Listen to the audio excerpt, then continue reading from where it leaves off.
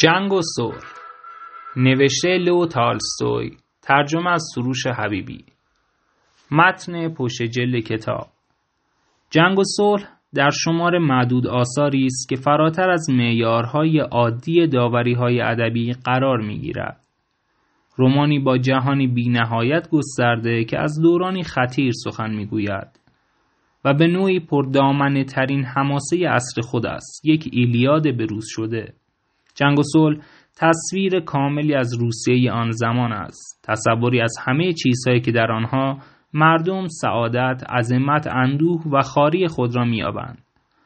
در واقع مجموع این خلجان‌های روحی است که جنگ و صلح را از رمان سرنوشت‌های فردی جدا کرده و به سوی رمان ارتشا و مردمان می‌برد. مردمانی که اراده‌هایشان به هم آمیخته و یگانه شده. تجربه‌های دردناک تالستوی در محاصره سپاستوپول او را به جهنم روح ملت روس و گذشته دیرینه‌شان راهبر می‌شود.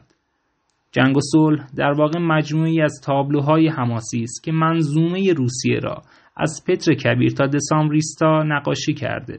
می‌گویند جنگ و صلح نزدیک به 500 شخصیت دارد، در حالی که بیشتر رمان‌ها فقط چند یا چندین شخصیت دارند.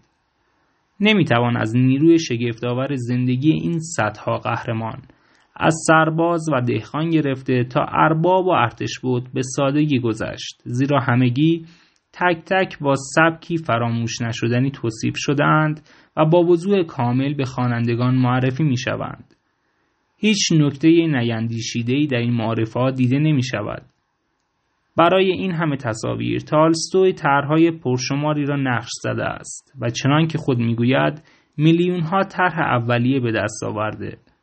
با زیر و رو کردن کتابخانه‌ها، استفاده از اسناد تاریخی خانواده، یادداشت‌های پیشین و خاطرات شخصیش و به خصوص خاطرات پدر همسرش از جنگ سال 1812 و گفتگو با شاهدان عینی جنگ، مخصوصاً نظامیان، گزارش‌های دیپلمات‌ها، نامه‌ها، مقالات و داستان‌های مربوط به آن دوران، این تدارک‌های دقیق و پردامنه استحکام کار را تضمین می‌کند.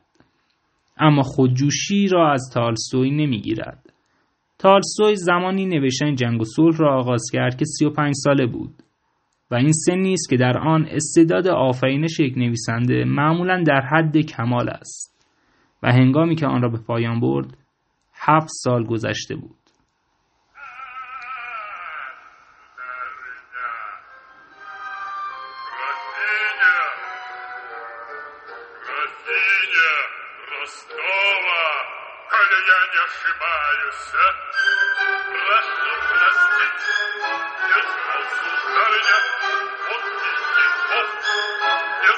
Что вы удостоили нас своим посещением. Дочери зашел в таком костюме, весь день прошел с ударами.